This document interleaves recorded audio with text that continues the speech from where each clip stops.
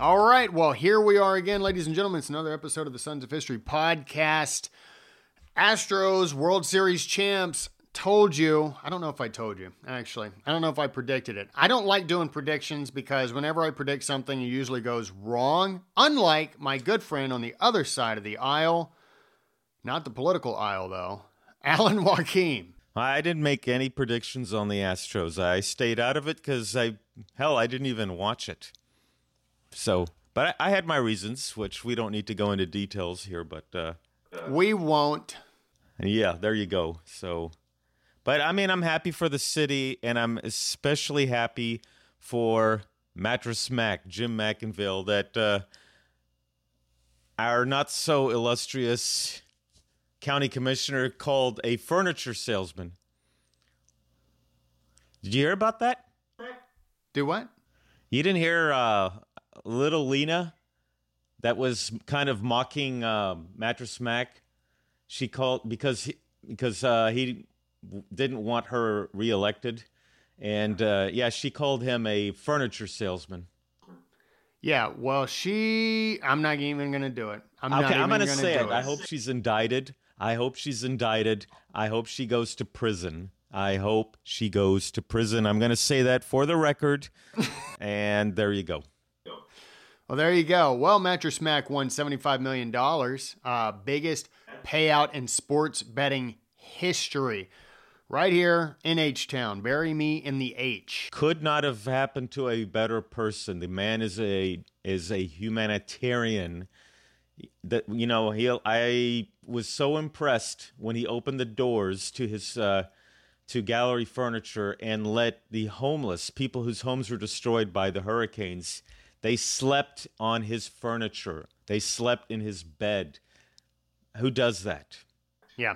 He's a great man. He's a icon. He's a legend, and it was great to see him come through. Did you run across that video of it was after Game 3? We got shellacked.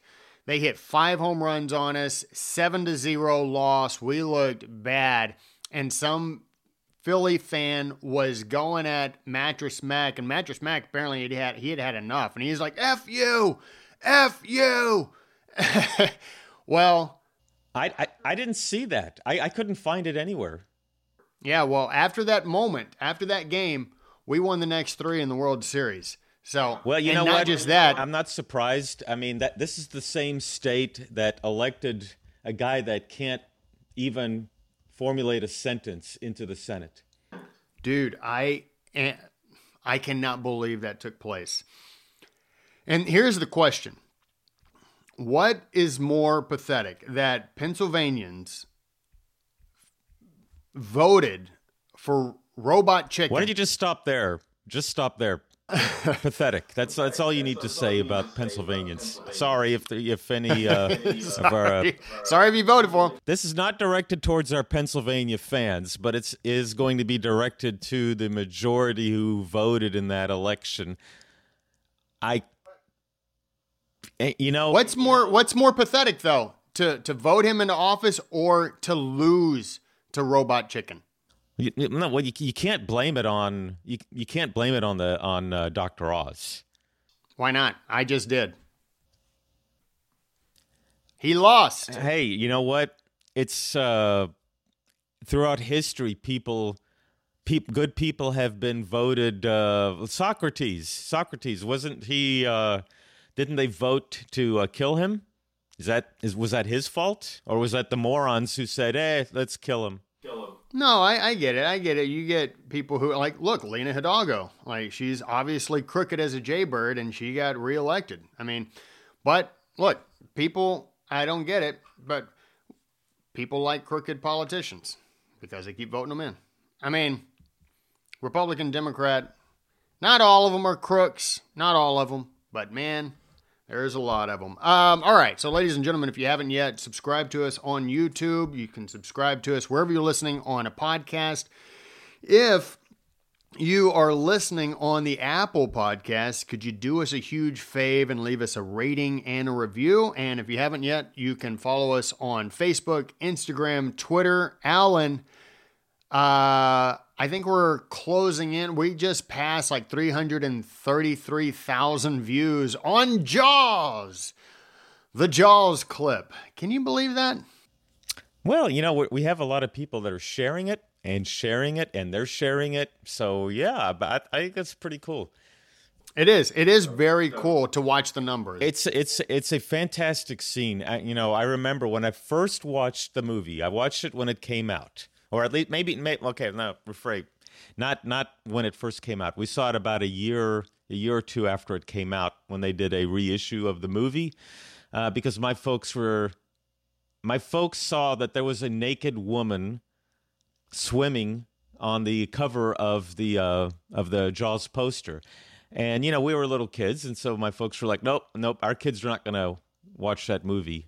However, I had a cousin who was much older that is like, no, it's a good movie. Don't worry, you can't see anything. So my brother and I, we went to go see Jaws with him. This was, I would say, in about the same year as Star Wars came out. So, but I remember that scene. I didn't know about the Indianapolis at the time, but later on in life, when I watched it again and I found out about the Indianapolis, it was one of the scenes that hit me the hardest. Yeah, it's incredible. And speaking of the scene with the naked girl swimming out into the water, don't tell me you weren't looking. I was can you see anything? When they had it on TV, is the reflection there? When they had it on TV, my face was right up against the screen trying to see, can I see? I'm like, can I see anything? Man, come on. It needs to be a full moon. We got one full moon. Well, hey, you know what? I went to that very beach I was in Martha's Vineyard a few years ago, and I went to that very beach where that scene took place. So, yeah. Well, good stuff. Great movie. You can go on our Facebook page and then watch that clip. One of my favorite clips of any movie. Speaking of favorite things, how can anyone take seriously what is coming out of Arizona and Nevada? Like, I don't care who wins. I don't care if it's a Republican or a Democrat. How can you take any of that seriously? I think this was it's intentional. It is intentional. I do believe that there's a lot of cheating going on because there is no other explanation for it. You have states that are much larger. Like, I look at Florida. Florida's already done. They've already finished the count. How is it that in Maricopa County, and by the way, was it Katie Hobbs, who's one of the people running? She's the Secretary of State. They oversee the election. How can you have? I don't know what the population of Maricopa County is, but how is it that in counties, precincts in Arizona and in Nevada, that they haven't counted? They haven't finished counting. And yet you have states with a much larger population that they're done. And even here in Harris County, the person that Lena Hidalgo appointed to oversee the election, it's a brand new office, by the way. The person that he replaced was an idiot. And now this guy is even worse of an idiot. You had 23 precincts where they ran out of paper at like between 8 and 10 in the morning. That's intentional. By the way, every single one of those 23 precincts, from what they're going to have a lawsuit, every single one of them were all in conservative strongholds. Now, that's like flipping a coin, and it's landing on you're getting it right 23 times in a row. Can it happen? Sure, but is it plausible? Not really. Yeah, no, not really. The thing is they're trying to make these delays and these issues as if this is the norm. This is normal. This is what is to be expected. Like, no, I remember, unless my brain was shut off for a long time. I remember elections, whether it was the presidential election or whether it was just legislative and governorships. I remember them going into the following night, like you're going to wake up and you'll know all of the results because it's going to be early in, the next morning that everything, because there's going to be some outliers but days, we're like, a week in and like, are you kidding me? Like there is no excuse for what's going on in this country. Like you have technological advances, but now you're going backwards in how the results are coming out. Well, I remember the 1976 election when you had Gerald Ford and you had Jimmy Carter, and we went to bed not knowing who was going to be elected. Now, I remember my folks, they wanted Jimmy Carter at the time. So the next morning they woke us up and they said, "Hey, Jimmy Carter won." So, we were happy. This is the very next day. The following elections, 80, 84, 88, all the way until 2000. We knew that night who was going to be who was elected the president, and then all of a sudden, 2000, things started getting screwed up, and I think that this is being done intentionally with like I said, running out of paper at 10 in the morning. That's not an accident, unless the person running the elections is such a dumbass that he shouldn't be there, yet they're not firing him. The previous person in Harris County who oversaw the primaries screwed up just as bad. They would not fire her. She had one job to do. This guy, same thing. This is intentional, and I think I do believe that it's going to get worse. Sometime, I'm going to have to say, and maybe Facebook is going to restrict me, but I'm seriously thinking that they delay so that they can find enough votes to overcome, and because they're sitting saying, "Oh, we found another 10,000 ballots in somebody's trunk." I don't buy that. I just don't buy that. I don't either, because nobody in their right mind is going to have 10,000 ballots in their trunk and forget. So stupid. And it's like people will say, "Oh, you can't." Don't question the election. One, we discussed this last week. We've been questioning election outcomes since the beginning, since Adams and Jefferson, more or less.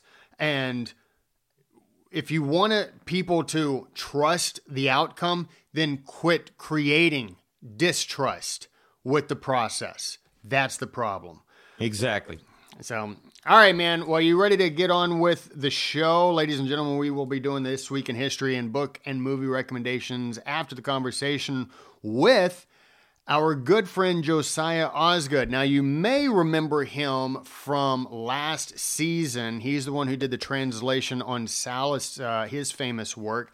And this one is how to stop a conspiracy. So, Josiah Osgood, he's a professor of classics at Georgetown University.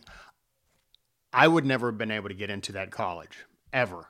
I could barely get into Sam Houston. Anyways, he's published several books, including Caesar's Legacy, Civil War and the Emergence of the Roman Empire, Turia, A Roman Woman's Civil War, Rome and the Making of a World State, 150 BCE to 20 CE, How to Stop a Conspiracy, the one I just mentioned, An Ancient Guide to Saving a Republic by Sallust, and his latest work, it is called Uncommon Wrath, How Caesar and Cato's Deadly Rivalry Destroyed the Roman Republic.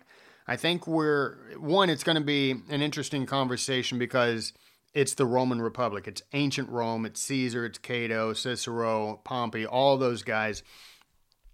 But at the same time, I think we're going to be able to relate what happened 2,000 plus years ago to things that we experience here in our own republic of the United States of America. So, ladies and gentlemen, without further ado, our buddy Josiah Osgood is with us. Josiah, how are you doing, man? I'm doing well. Great to be with you guys. I am here in England tonight, speaking to you. What part of England are you in? I'm in Oxford.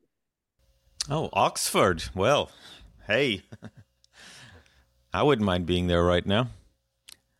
I'm feeling smarter already. Yes. Me too. You gonna stop at Cambridge too while you're at it? I'm not sure about on this trip, but maybe next time. But yeah, Oxford is a very inspiring place.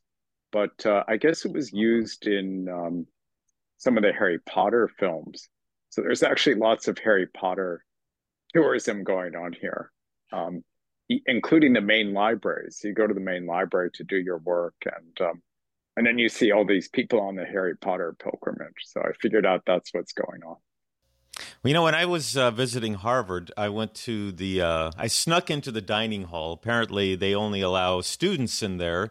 So I went through the exit and got to go inside there and looked at it. Looked at it for a bit, and then they noticed me and they immediately threw me out.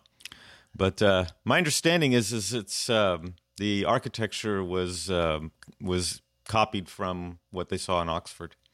Yeah, it's the Gothic style, definitely, which became popular in college campuses in the US in I think the early 20th century. Did you tell them that all you were doing was you're looking for a hot dog? No, I just told them I'm a Yale man and I was looking for a girl to pick up. There you go. Obviously, we want to talk about your new book, Uncommon Wrath. You had talked to us about this book, the last episode that we had you on, which was the first one, which was last season. So we're really excited to have you on. We had talked about the first time we had you on about the Catalan conspiracy. This was the one that you did for Princeton University Press, which is the translation from Salas, his work. So I guess my first question is, so we talked about the Catalan conspiracy last time, and we're talking about Cato and Caesar. Is this where the showdown starts with Cato and Caesar? Yeah, very much so. So this uh, book is not a translation. This is my own narrative history, and it's really about two of the most extraordinary Romans: Julius Caesar, who's familiar to everyone, the great conqueror, great writer, great lover, a great politician, and then it's about his arch rival, his nemesis, really, a man named Cato. And they had a rivalry over many years, uh, ultimately came to civil war. But it really did start with the conspiracy of Catiline. And this was a senator who was sort of disgruntled, plotting to overthrow the Roman government. And there was a very fierce debate about what to do about him and some of his associates. And Julius Caesar sort of came down on the side of leniency. And Cato looked like the Senate, who was deciding this was going to go that way. And then Cato, who was a little bit younger and sort of just getting started in his political career, he just destroyed Caesar in the debate completely and said that these guys who had been caught had to be executed in the fashion of the earlier Romans. And not only that, he sort of smeared Caesar personally in this debate and really took him on. And there was no looking back after that. Well, so you have Caesar wanting leniency, and then Cato the Younger wanting, hey, an immediate execution. Um, so they had both grown up with the Civil War, Sulla's Civil War, and they had seen the aftermath of what had taken place. How did Sulla's Civil War affect both of them? And did that, I guess, that aftermath or that experience sort of play out in this debate? The Roman Republic kind of really ended sort of around the year 30 BC, let's say, in this sort of very long and violent civil war. But one of the key things to understand is that there'd actually been, about 50 years earlier, a first civil war. And that war ended and peaceful government was restored. But the wounds were still sort of there, and they were not entirely healed. And I think one of the important things we can learn from Roman history really is just how hard it is to end civil wars. They're not like foreign wars, where you go back home and have your victory parade, VE Day, or whatever it is. You have to bring everyone back together. And if there were atrocities committed, which is very common in civil war, that's going to be very hard to forgive. And think of modern Spain; they're still grappling with some of the unfinished business. The U.S. Civil War obviously had a long and difficult aftermath.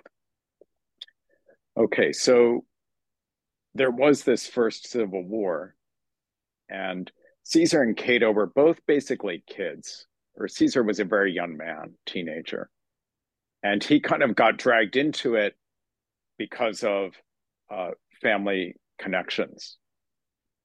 And actually, for a brief period, sort of had to go into hiding because he thought he might be in danger. He was okay, but he belonged to a great political family, as did Cato. So it was sort of, in a way, expected that they would get involved in this war. Now, Cato was a little bit younger. He really was more of an early teenager, and we sort of get the story told by his biographers that he was very upset at the killing that was going on, and sort of thought this victorious general Sulla was a tyrant because he became dictator and was sort of lopping off the heads of his enemies.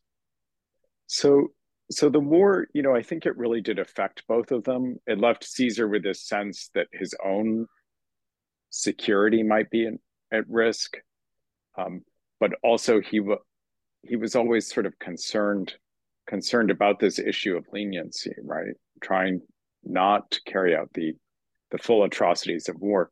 Um, Cato sort of was left with this sense of injustice, right? And this real fear of strong men marching into the city and taking it over. And that kind of became one of the big principles of his life. So if we fast forward to the Catiline conspiracy, right, in a way, their positions sort of make sense. That Caesar says, yes, we have a problem, but, we want to deal with it in a way that won't create as many difficulties for us afterwards. So let's show some leniency. And Cato is saying, no, these guys tried to overthrow the Republic. We have to deal with them very severely to sort of stop the threat, to prevent others from trying to do so again. Now, is this more, would you say, a reflection of the Senate, or was it a reflection of how well Cato was as a speaker? Because, I would think that senators would look at Caesar and think, he's the more seasoned person. Here's this rash kid. He needs to wait his turn. Or was it kind of like, the battles that we see between AOC and Nancy Pelosi, where Pelosi is trying to keep the old guard, but AOC is coming in with some of the new kids. So what do you think it was? Was it more that Cato was a great speaker, or a reflection of the Senate? I mean, what was it that caused the people, the senators, to rally behind Cato's speech? Yeah, yeah, fun analogy there. Um, and I suppose it's kind of true in a lot of democratic political systems, right? If you are kind of younger and trying to make a name for yourself, trying to get established, right? You might tend to do some more extreme things, right? Or um, pick on somebody a little bit older, more established, to try to make a name for yourself. I think a rivalry is, it's a really good way to gain publicity. And of course, think about sports rivalries, right? Everyone gets into those. And Roman politicians definitely cultivated these rivalries because it could be good for getting themselves known. So I think that is part of what was going on with Cato. Is it was a matter of principle for him, the stance that he took, and the Senate it was sort of wavering because initially they sort of thought maybe they should get rid of these guys, which was a very extreme thing to do. But there were some precedents in earlier Roman history, and these were considered enemies.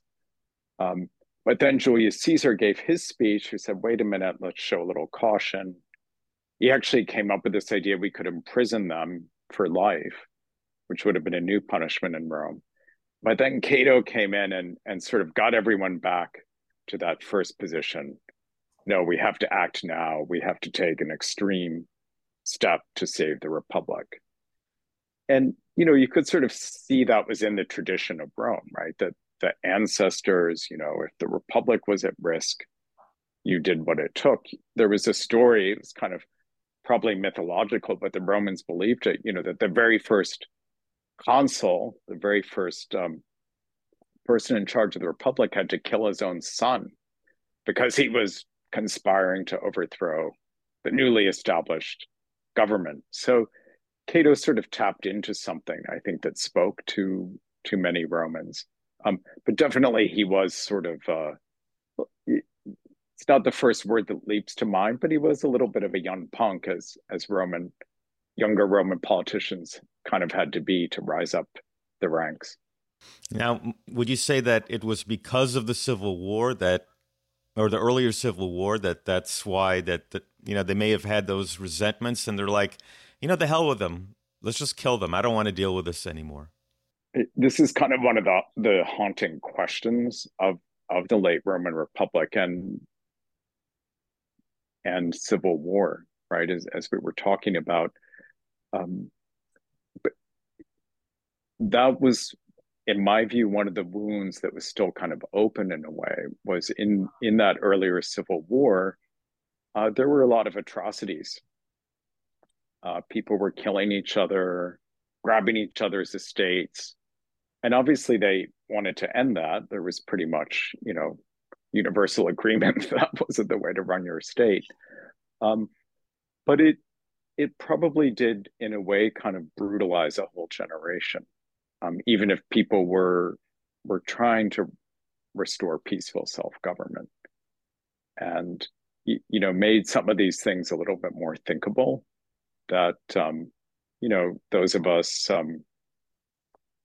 who've lived in more peaceful times find quite shocking. But I think it was a bit easier, a bit easier for them to think in those terms. And as we said, they kind of had this mythology to their early history, right? It was filled with some very violent episodes and tyrannicide. The fear of a dictator could justify, in extreme situations, killing him. Well, it's funny that you mentioned Spain. They had their civil war about 80 years ago, at 36 to 39. And I remember I was watching the movie For Whom the Bell Tolls, and there's a scene where they are throwing their captured prisoners over a bridge. I mean, it was a very tall bridge, but come to find out, I mean, that was widespread. That was going on all over Spain. You captured your enemy, you killed them. We hear people say, "Oh, if we captured the enemy, we need to treat them with respect." But during a civil war, it seems that the atrocities or what you did to your captured prisoners, the consequences were far deadlier than if it was between one nation and another. So my question, because you had mentioned that Cato had sort of based his idea on principle of getting rid of these conspirators for treason. And it was it seemed to me almost like a military decision. And you sort of put Julius Caesar as the guy with military experience as far as, okay, we've got treason, we're going to put these guys to death. But it seems to me that Caesar also had his principle of habeas corpus. Like, these guys need to go to trial first, even if it's already a sort of done deal that they're guilty for this. But we still need to, because they're Romans, they still have their right to trial. how did this come back to bite the Roman Republic by just eliminating the right to trial, the habeas corpus? Yeah. So so that's why this debate um, is very poignant in some ways. And, it's the climax of this history that Sallust wrote of the Catalan conspiracy. All the action is Catalan or Leon, and what's his latest plot? And, he's kind of a great baddie. But, uh, but Sallust, towards the end of the work, moves to the debate. And that's really where the drama is. And that's exactly right. Cato is sort of in the short term proven right in the sense that the very grave act of uh, executing these conspirators, there had been evidence found against them.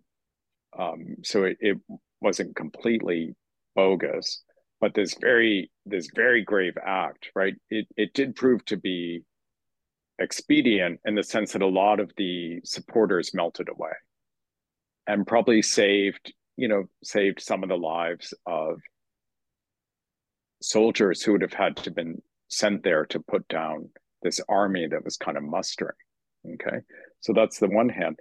But yeah, then on the other hand, you have Julius Caesar, who very much was kind of warning the Senate, this will come back practically to cause problems for you, but also would be open to abuse, right? Once you start sort of letting senators just on a line vote say that we can kill some of our colleagues, this is an extremely dangerous precedent. And that's kind of the point of Caesar's speech. And in a way, you can sort of look at the civil war that would come later, that Caesar would fight in, as sort of reflecting that same mentality that he was warning against, right? That if we view somebody as enough of a threat, we'll take up arms. So yeah, Caesar kind of, if you're with George Washington, that generation of Americans, Caesar's the great villain. And they tossed around the name Caesar as an insult. I was reminded the other day reading something that Alexander Hamilton called Aaron Burr the embryo Caesar, ultimate put down in late 18th century America.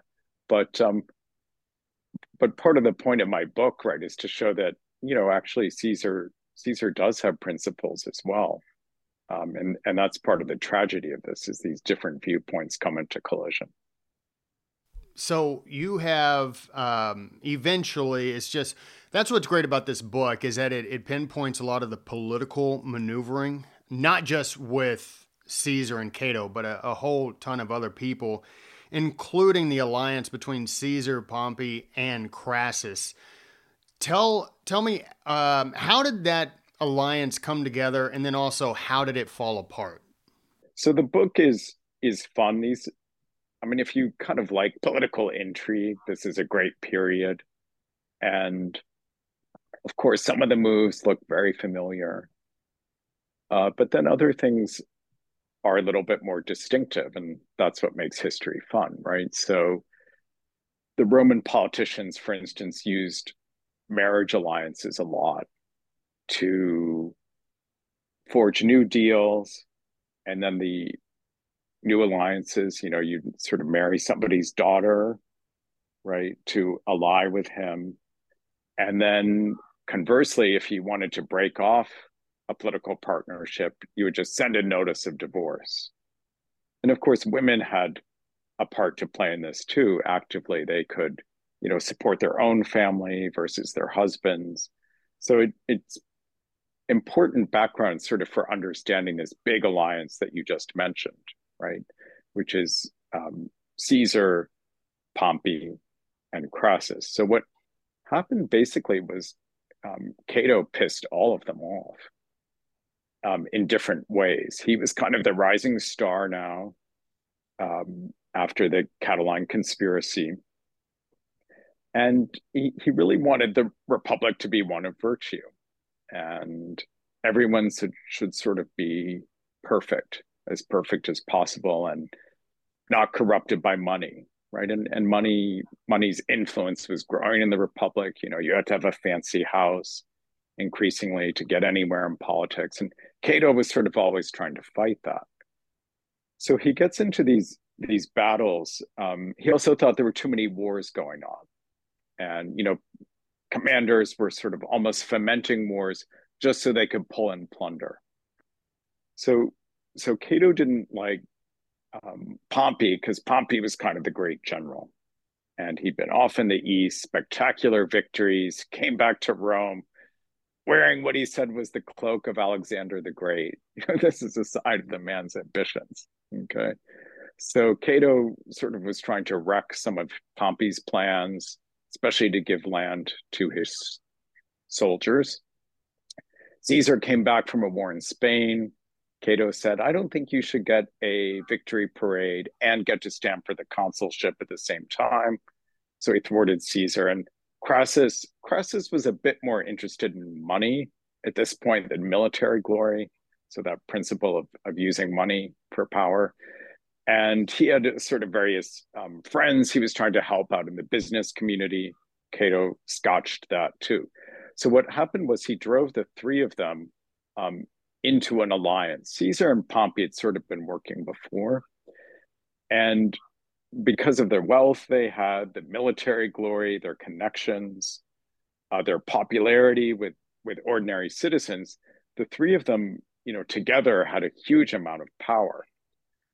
And kind of to solidify things, Caesar then actually betrothed his daughter, his only child, his beloved daughter Julia, to Pompey. And that marriage actually proved to be, so far as we can tell, quite happy. And, Pompey was quite in love with his young wife. And Caesar would go off to fight this long war in Gaul, but his daughter Julia was there in Rome and had the very important job of sort of keeping Pompey on the side of Caesar. Now, they both disliked Cato, so that kept them together. But, they're starting to become rivals themselves, because Caesar is gaining military glory, and maybe Pompey's not actually the greatest general after all.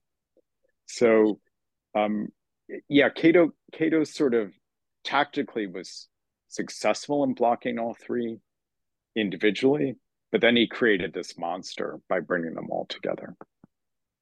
So you have in your book, it stood out to me when I was reading it, and there's so many parallels that we can take for modern day when we look at the Roman Republic, and I think that may get overplayed. It may not, but there are a ton of similarities, and this reminded me a lot of what goes on in the American politics today, especially our federal government. But you wrote on here, and this is about obviously Cato and Caesar, you wrote, by making the position of consul far more independent from the Senate than it ever had been, Caesar eroded the ability of the Senate to adjudicate future disputes. And that right there just reminds me of current, like how the executive power has grown over the decades here in the U.S. You added, and yet the chain reaction of partisanship was not the creation of one politician alone. Cato's obstruction and boycotts were in their own way revolutionary and damaging, both inciting Caesar's escalation and precluding any alternative solution. In trying to throttle Caesar, Cato had throttled compromise, an essential feature of politics.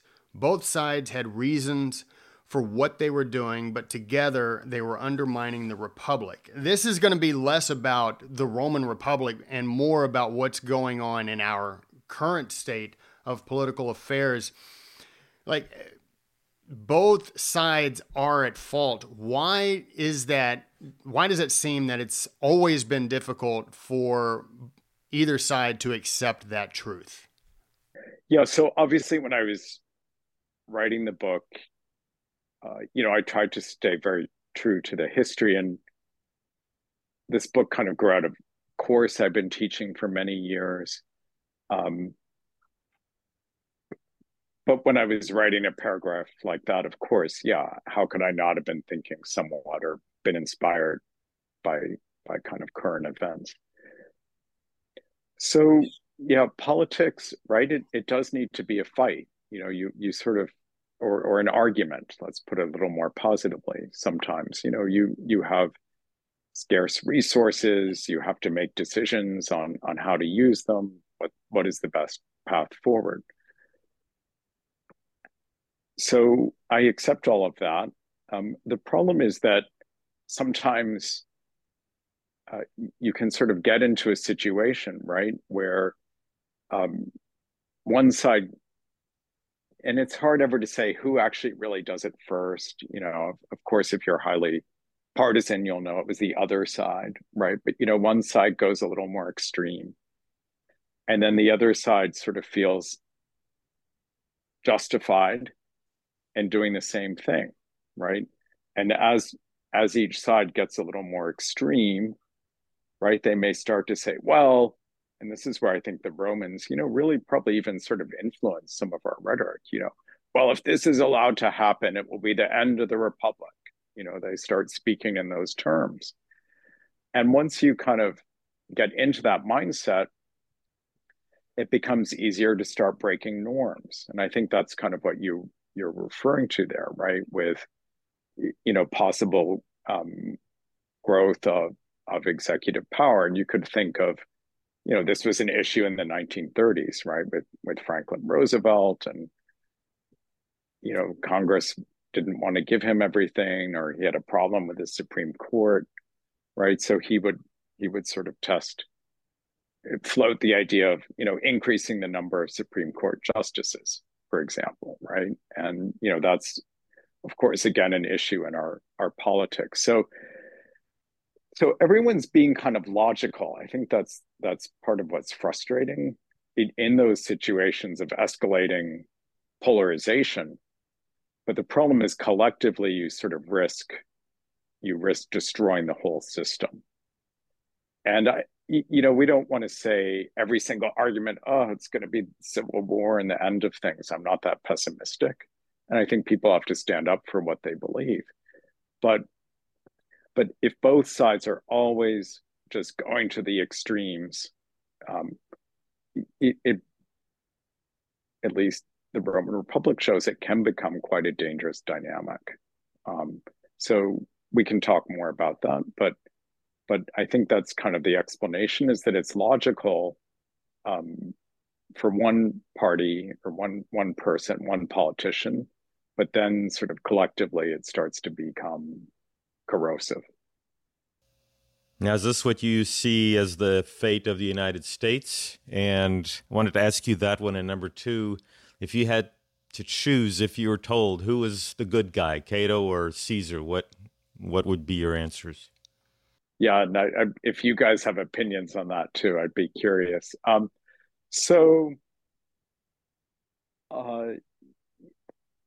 I think the point of the book is that it's sort of a possible fate for Republic, and just something that we all need to be aware of. Unpleasant as it is, right? We all can sort of do with reminders that republics, right? I think we have a better set of institutions in some ways than the Romans did. So that's an important difference. I think we have a bit more of a universal commitment to popular sovereignty, kind of written throughout our Constitution, compared to the Romans, where the Senate really kind of thought they could just do whatever they wanted. So they're in competition with the popular assembly. Okay, so but all of that being said, yeah, I think Rome is sort of a cautionary tale, right? That a republic that actually functioned very well in many ways for hundreds of years can suddenly become unhealthy, right? And even can, if it gets locked into a long civil war, ultimately destroy itself. And Rome doesn't disappear, And in many ways, the lives of many Romans actually continue to do just fine under the Roman Empire that followed. But if you care about sort of peaceful self-government, right, this is a possible outcome, and should caution us, as I said, about always sort of going to the extremes and failing to remind ourselves about what we have in common, and how we keep that as a part of our culture, a part of our debates, a part of our politics.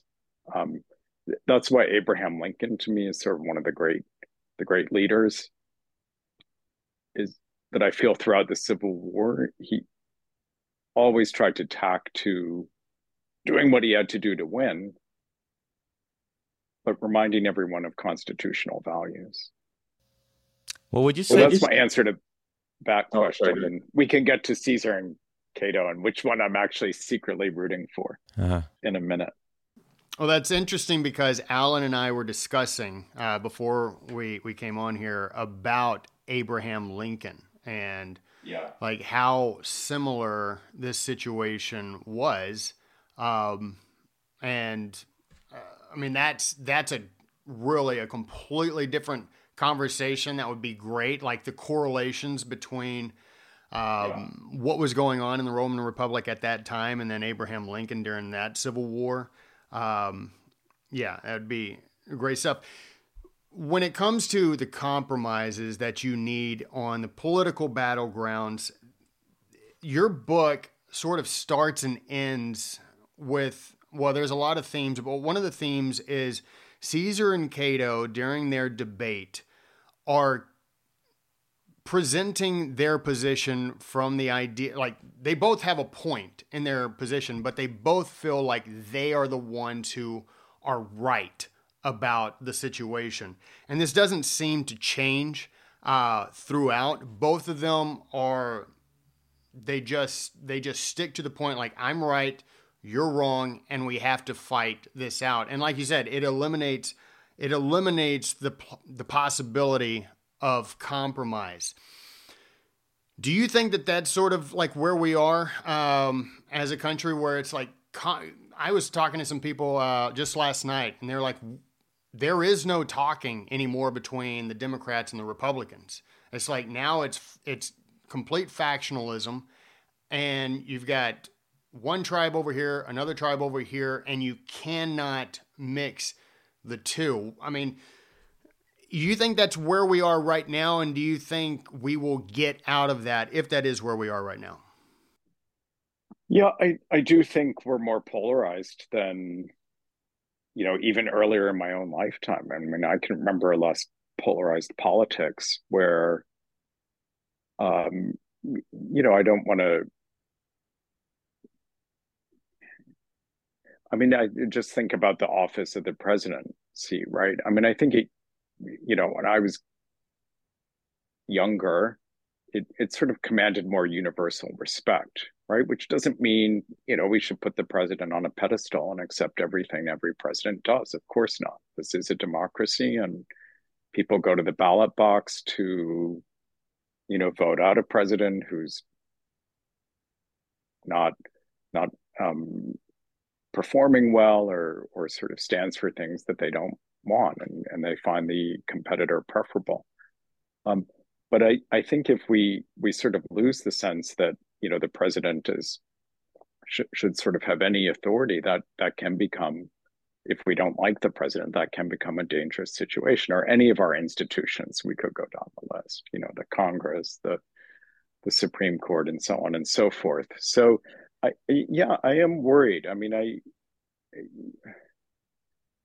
and we could all sort of list our favorite examples of things. A lot of people will say Trump is the biggest threat to the Republic. I'm not unsympathetic to that argument. Some people are not unsympathetic to some of the complaints raised. Other people will say, well, like, to give a smaller example, Sheldon Whitehouse, I remember, issued a tweet saying it's time to go into executive beast mode, because Congress was deadlocked on something, right? And and you sort of understand why he's saying that, but that seems to me to be a sort of path where institutions can start to break down as people get frustrated over the deadlock on various issues. So I just wish personally that we would sort of could avoid that where possible. So I don't think we're poised, quite on the brink of the civil war that broke out in the year 50 BC, but accepting that we need to make things work in our institutions and sort of favoring those who sometimes compromise would be good steps forward. Well, you mentioned the extremism. Now, would you say that a lot of the politicians have extreme positions, and that's a reflection on them, or would you say that it's more that the reaction or the response to some positions that the opponents will say is the wrong way to go, and they will end up taking extreme measures to put a stop to it? Yeah, so the question is some politicians actually have extreme positions and then others sort of accept it as a sort of necessary evil? Is kind of that what you're saying? You have to, okay, let's say like the current situation that we have today with the Republicans, Democrats, conservatives, liberals, however you want to look at it. Now, we've never hit it. I myself, I am a conservative. We have a county commissioner here in Houston, Harris County commissioner named Lena Hidalgo, that many of us think we see her as an extremist. Mm-hmm. So you can go the normal route and try to fight them, or when that doesn't seem to work, then I'm thinking of some of the discussions that you were talking about, where you get sick and tired, and sometimes you have to take an extremist measure to combat what we see as extremism. So, what is the worst? I mean, who's at fault there? What is it, because there's an extremist, or is it the response that becomes extreme is going to be the I hope I'm making sense at this point, but I think you know what I'm getting at.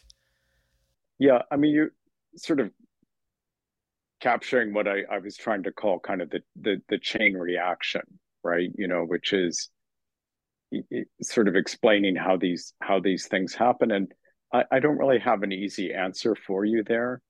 Part of the point of my book, though, right, is just sort of use one well-documented historical example to sort of say, on either side, right, any side in these partisan debates, going more extreme, going nuclear, going executive beast mode, however we want to put it, right?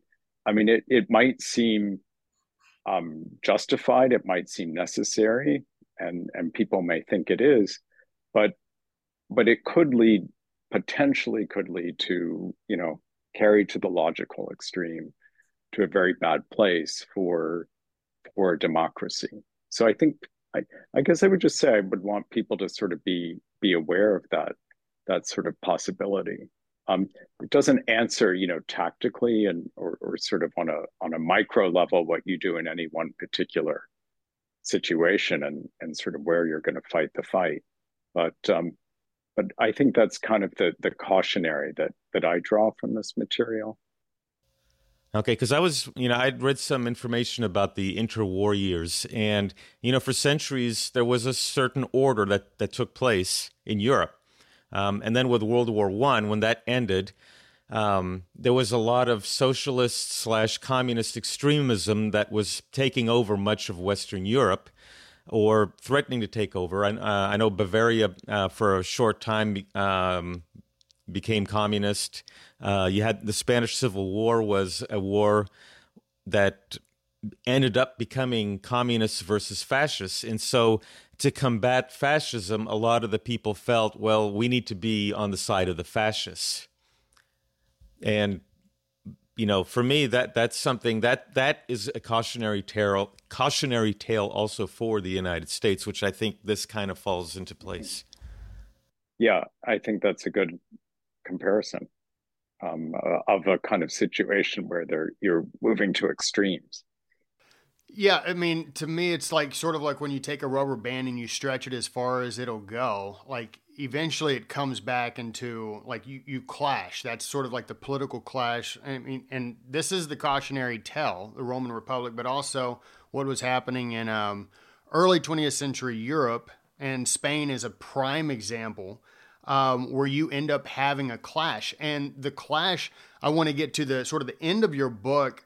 Augustus becomes emperor and he takes the name of Caesar, but he also, as you state in the book, he works to implement a lot of the rules that Cato worked toward. And so you have this clash that took place between Caesar and Cato, and you don't lose everything, but it's no longer the Roman Republic that everybody knew. It changed. And I think that is also the cautionary tale is like you may not lose everything, but everything that you knew before could change. Like we may still have this country, we may remain like a powerful economy with a powerful military. We still may wind up with 50 states or not. But if you expand so far to the left and to the right, there is only one thing that can happen. It's sort of like gravity. Like if it goes up, it has to come down. Like eventually it has to come back.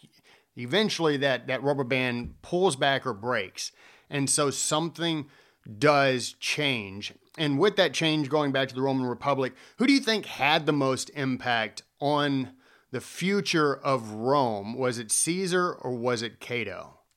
Yeah. Okay, good. So now I get to reveal which team I'm rooting for after having just warned about all the evils of partisanship, right? Um, okay, so I think, Caesar created the future more for sure, for Rome. And, in a way, I'd never even thought about it till I was writing this book, but that the very title, Caesar, of course, continued to be used through World War One, Tsars and the Kaiser and Germany. Um, so, talk about an impact, right? He was kind of an empire builder and had more of a plan for ordinary Romans, join my army, fight with me, I'll give you land. And land is key to honor in Rome. And, you may, as Cato and his friends said, this is the ultimate handout. It's going to make people loyal to him. But the fact is, Rome was an empire and it was acquiring a lot of land in war, a lot of wealth. And the question is, what do you do with it? And the ordinary people wanted part of it. So Caesar kind of had a sort of a plan that I think met the needs of sort of more Romans from that point of view, right? And so he looks forward to kind of the Roman Empire, as we call it. Cato, right, is proven right in the sense that all of his denunciations of what the strong men are doing prove to be correct. That they go out and fight these wars, sometimes unnecessary wars. They're pulling in all this money, killing innocent people, come back to Rome and destabilize the political situation using their wealth. So I kind of found myself as I was writing the book, having an appreciation for Caesar in many ways, and sort of understanding why he prevailed and why his politics won out. But I do sort of, have the kind of George Washington sympathy for Cato, and think that he he was somebody who really was in his own way trying to make um, Republican government work, to make peaceful self-government work. And he made a lot of mistakes, and I present those throughout the book. And that's part of why it is sort of such a good story, right? As you can sort of see him doing things that look right, but it's going to lead to a terrible outcome, and the last outcome that he wanted. So that's kind of where I fall down on it. I don't know if reading the book were sort of cheering on one or the other, or found them both appalling or both admirable in a way. I mean, yeah, I think there are different possibilities. Yeah, when I was reading the book, when I got through, well, actually, while I was reading it, there were points in it that I liked both Caesar and Cato, and then there were moments where I couldn't stand Caesar or Cato. But honestly, there were more points in time where I couldn't stand Cato more than Caesar. And I think it was because it was Cato had a constant distrust of Caesar. But he also had a distrust of Pompey, but then he started to utilize Pompey in order to push Caesar out. And so you see a little bit of the hypocrisy there, but it's politics playing out. If I had to choose, I would choose it like this. I like Caesar the best, but I respect Cato the most. And I respect Cato the most because he wants to keep the Republican principles in play and keep the Republic together, despite the fact that he well knows that the Republic, to an extent, is gone.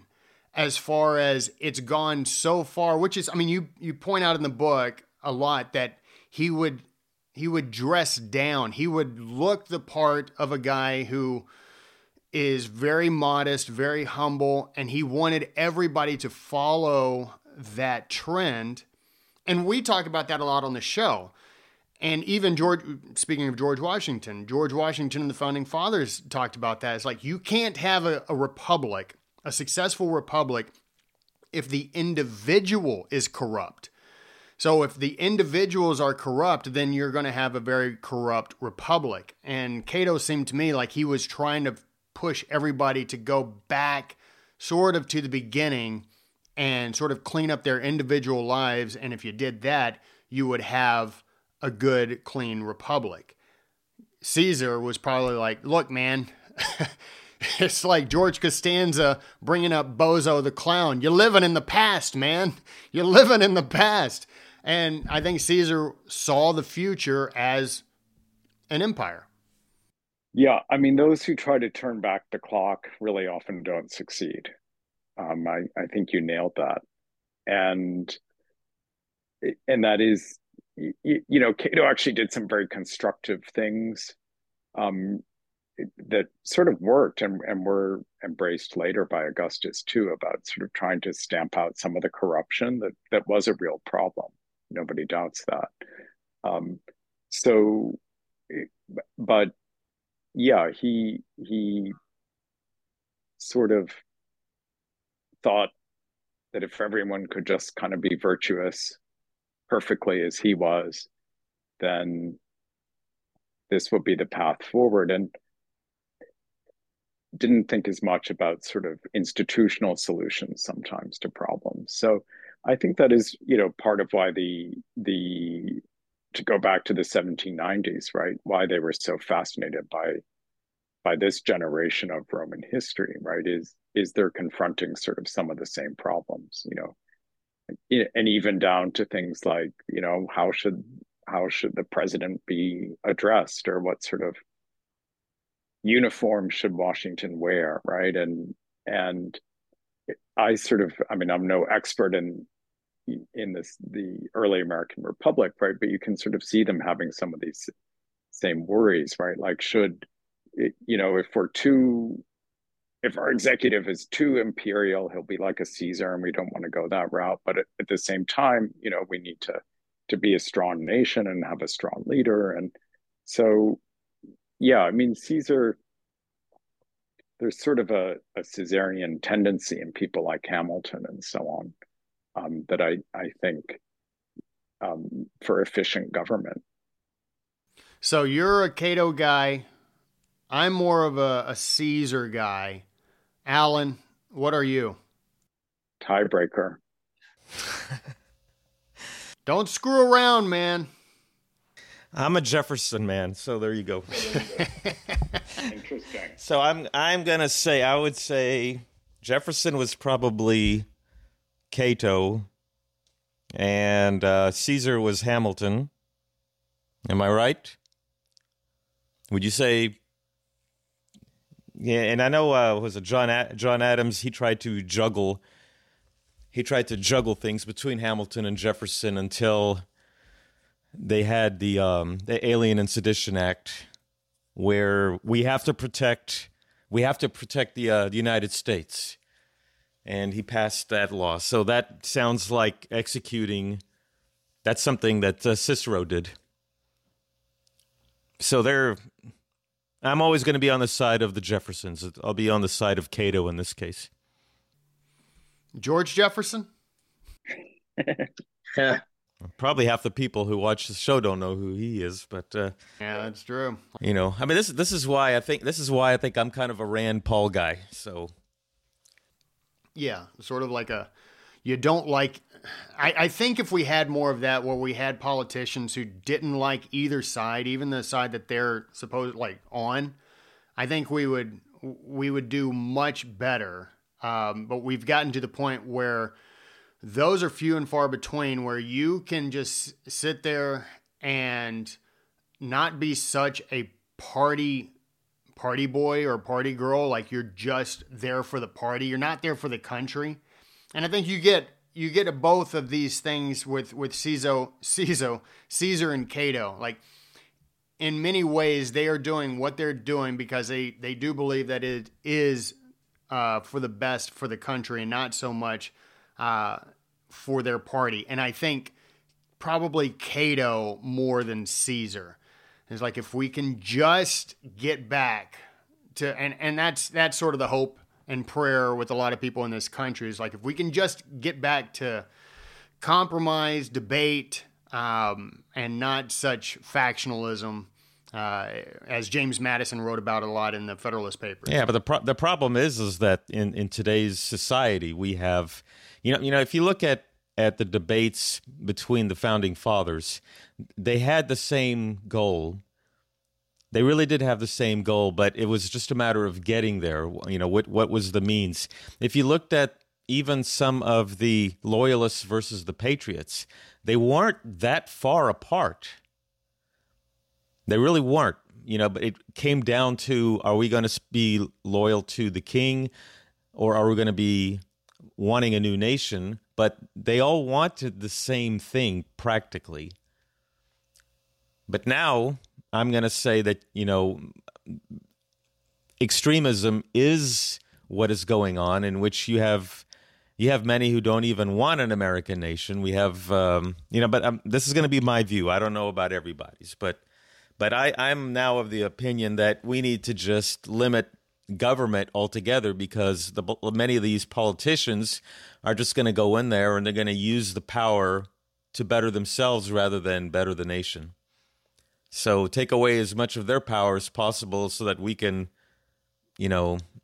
work, educate our kids, and go and watch the gladiators fight at the big stadiums that we have subsidized with our taxes.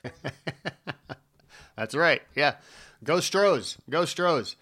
Well, hey, Josiah. Well, I think we all can agree we would prefer, not that it was a nice life, but we prefer the gladiators to fight than the politicians. But yeah. Yeah. Or, you know what? Maybe throw a politician in there every once in a while. See what happens. Yeah. See what happens. That's what they did to the Christians in the Roman Empire. To the lion. To the lion. Yeah. That was rough. Those were rough days. Yeah. So your book, Uncommon Wrath, I believe it comes out at the end of this month officially. Is that correct? Yeah, end of November. Yeah. Ladies and gentlemen, you got to be really important, like myself and Alan, to get a advance copy. You can't just be anybody, okay? You got to be somebody. And I like to think that I'm somebody. Josiah, this was a fun conversation. I knew it would be. Thanks for joining us. And do you have anything else that you want to add as far as cautionary tale or your opinion on either of these individuals of Caesar and Cato? And maybe something that we can replicate as well.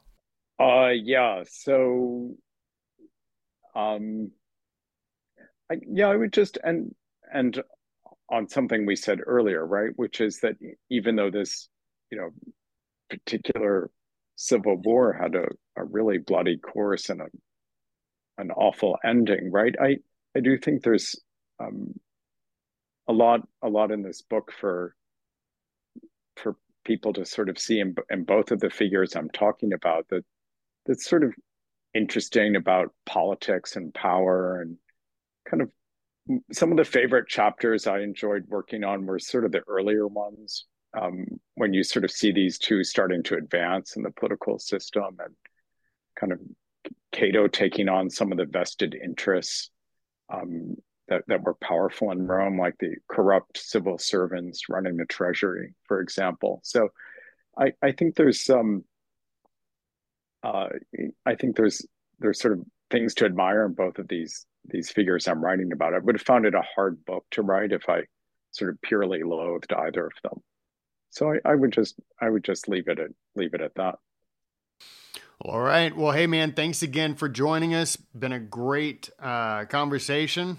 We've had you on now twice in 2 seasons. And whenever you put out another book, or maybe if we just want to talk about the Roman Republic, we will bring you on again. So thanks again for joining us. Thank you.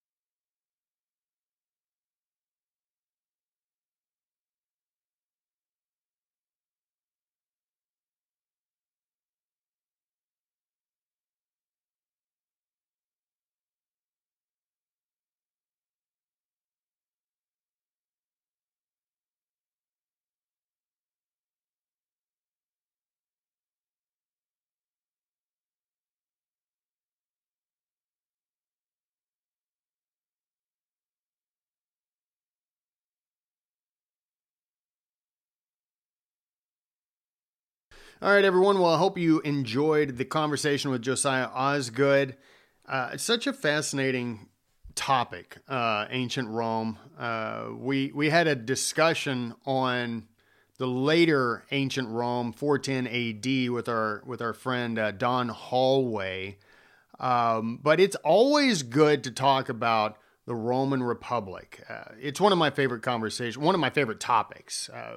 I assume it's yours as well, Alan. I probably am wrong, as I usually am. No, it's a good subject. I mean, I've got a lot of books on Rome anyway. I think I got the Roman myths around here and a lot of the history. You know, one of I read the Aeneid. I don't know. Have you ever read the Aeneid? I haven't read all of it. Well, you should start with the Aeneid, but if you want to know the Aeneid, you have to know about the Trojan War. So you got to read you got to read the Iliad, and you don't have to read the Odyssey, but read the Iliad and read up.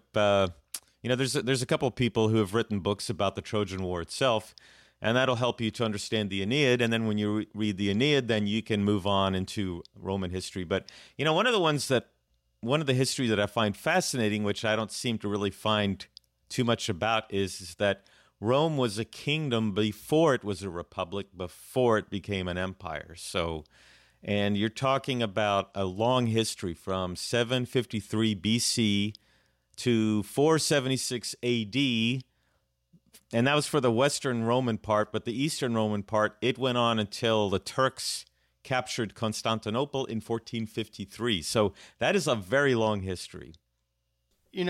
Romulus and Remus, right? That's who it is. The founders of Rome. Yeah, that's correct. And they're like in mythologically, they would be descendants of Aeneas, Prince Aeneas of Troy. And wasn't their mother a wolf? Well, a wolf fed them. If that's what you're asking. But yeah, then there's I think in Paris. I know at least I saw it in Paris at the Louvre, where they have a little statue of the she-wolf feeding Romulus and Remus. Yeah, good stuff. But that would have fallen around the time of 753 BC, because that's when the kingdom was established.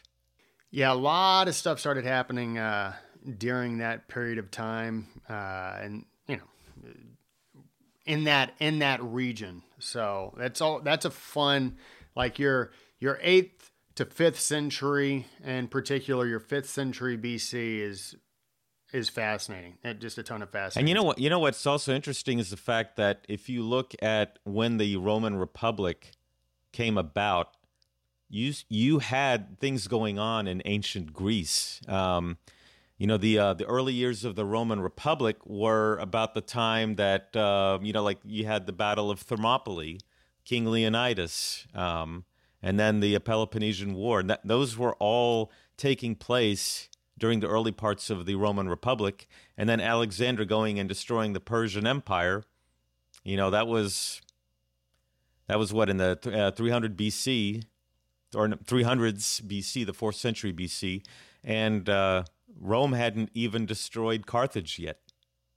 Fascinating. Yep. Speaking of fascinating, how about we blow some minds with This Week in History?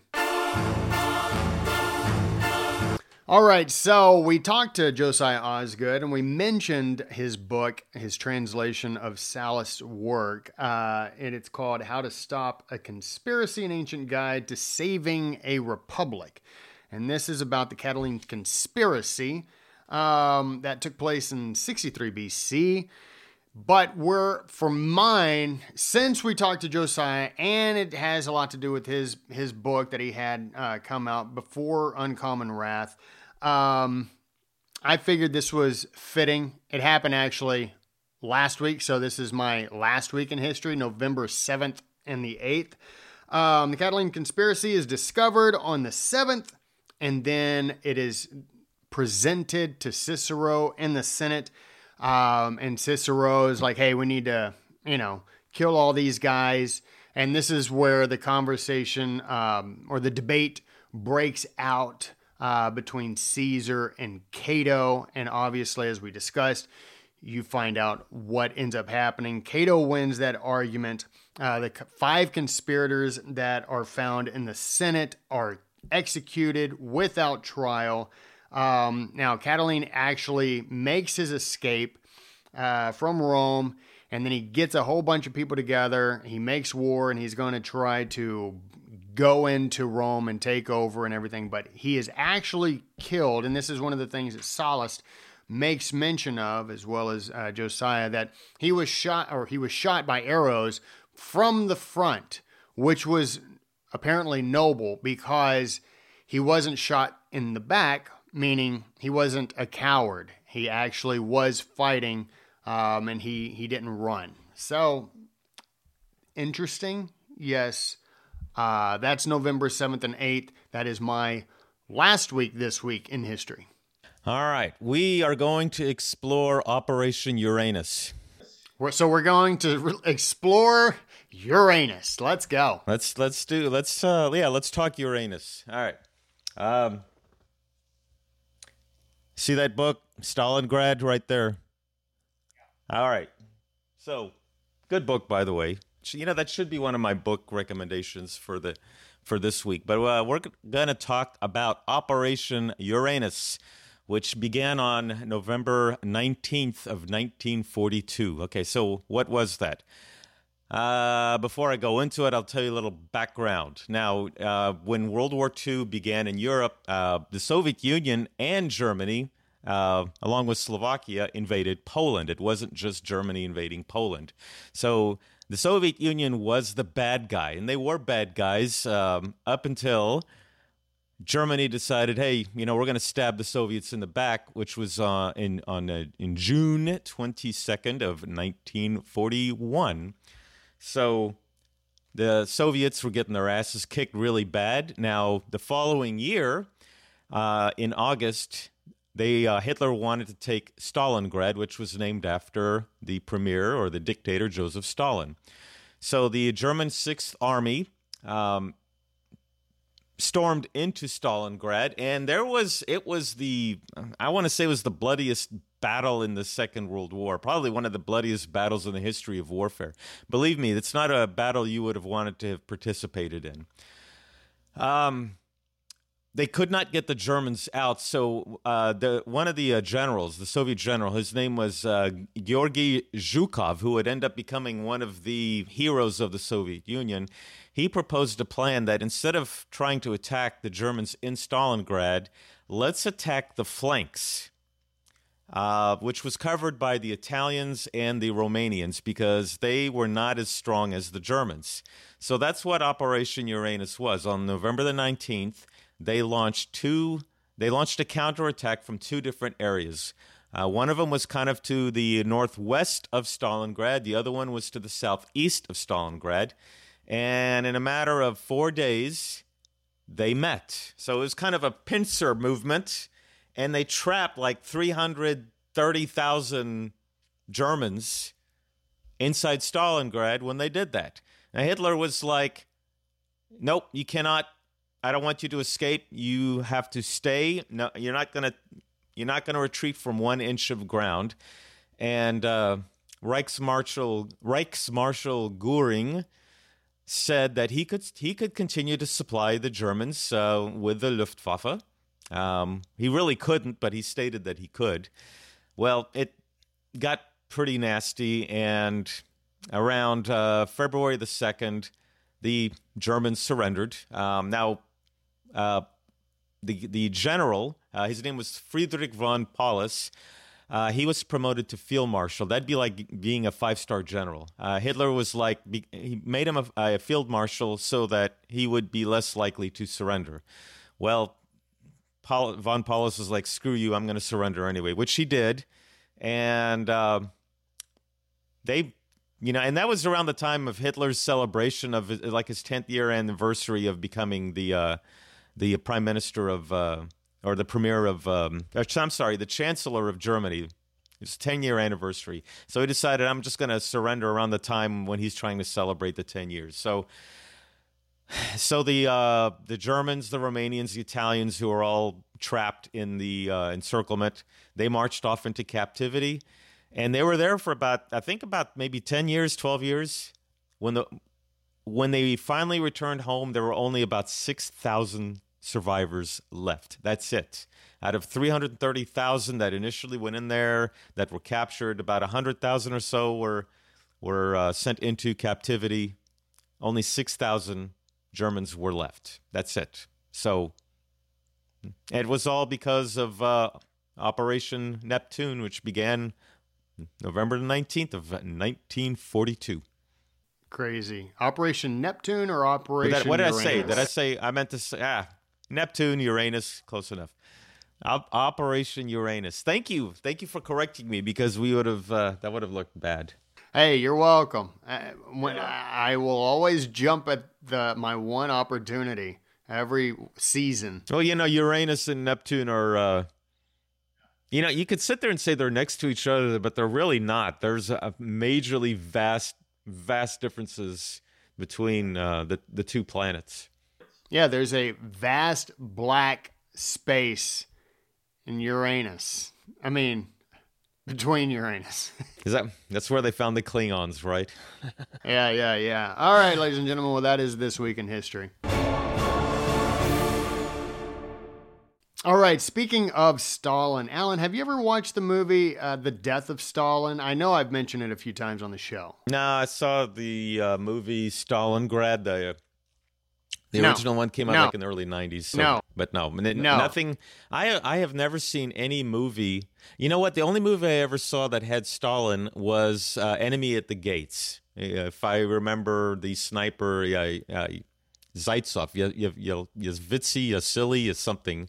Vasily Zaitsov.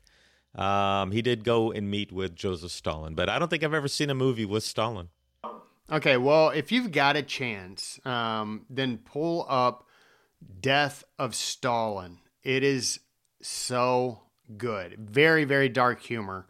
Yeah, I know. You've mentioned that movie before. You know what? I'll see if I can find it and watch it. Now, if you want something serious, watch Mr. Jones. That came out a couple of years, and that's about the famine in Ukraine. That's a really good one. And it also does not put the New York Times in a very favorable light, as it should not have been, and it should not be today. Anyways, all right, book and movie recommendation.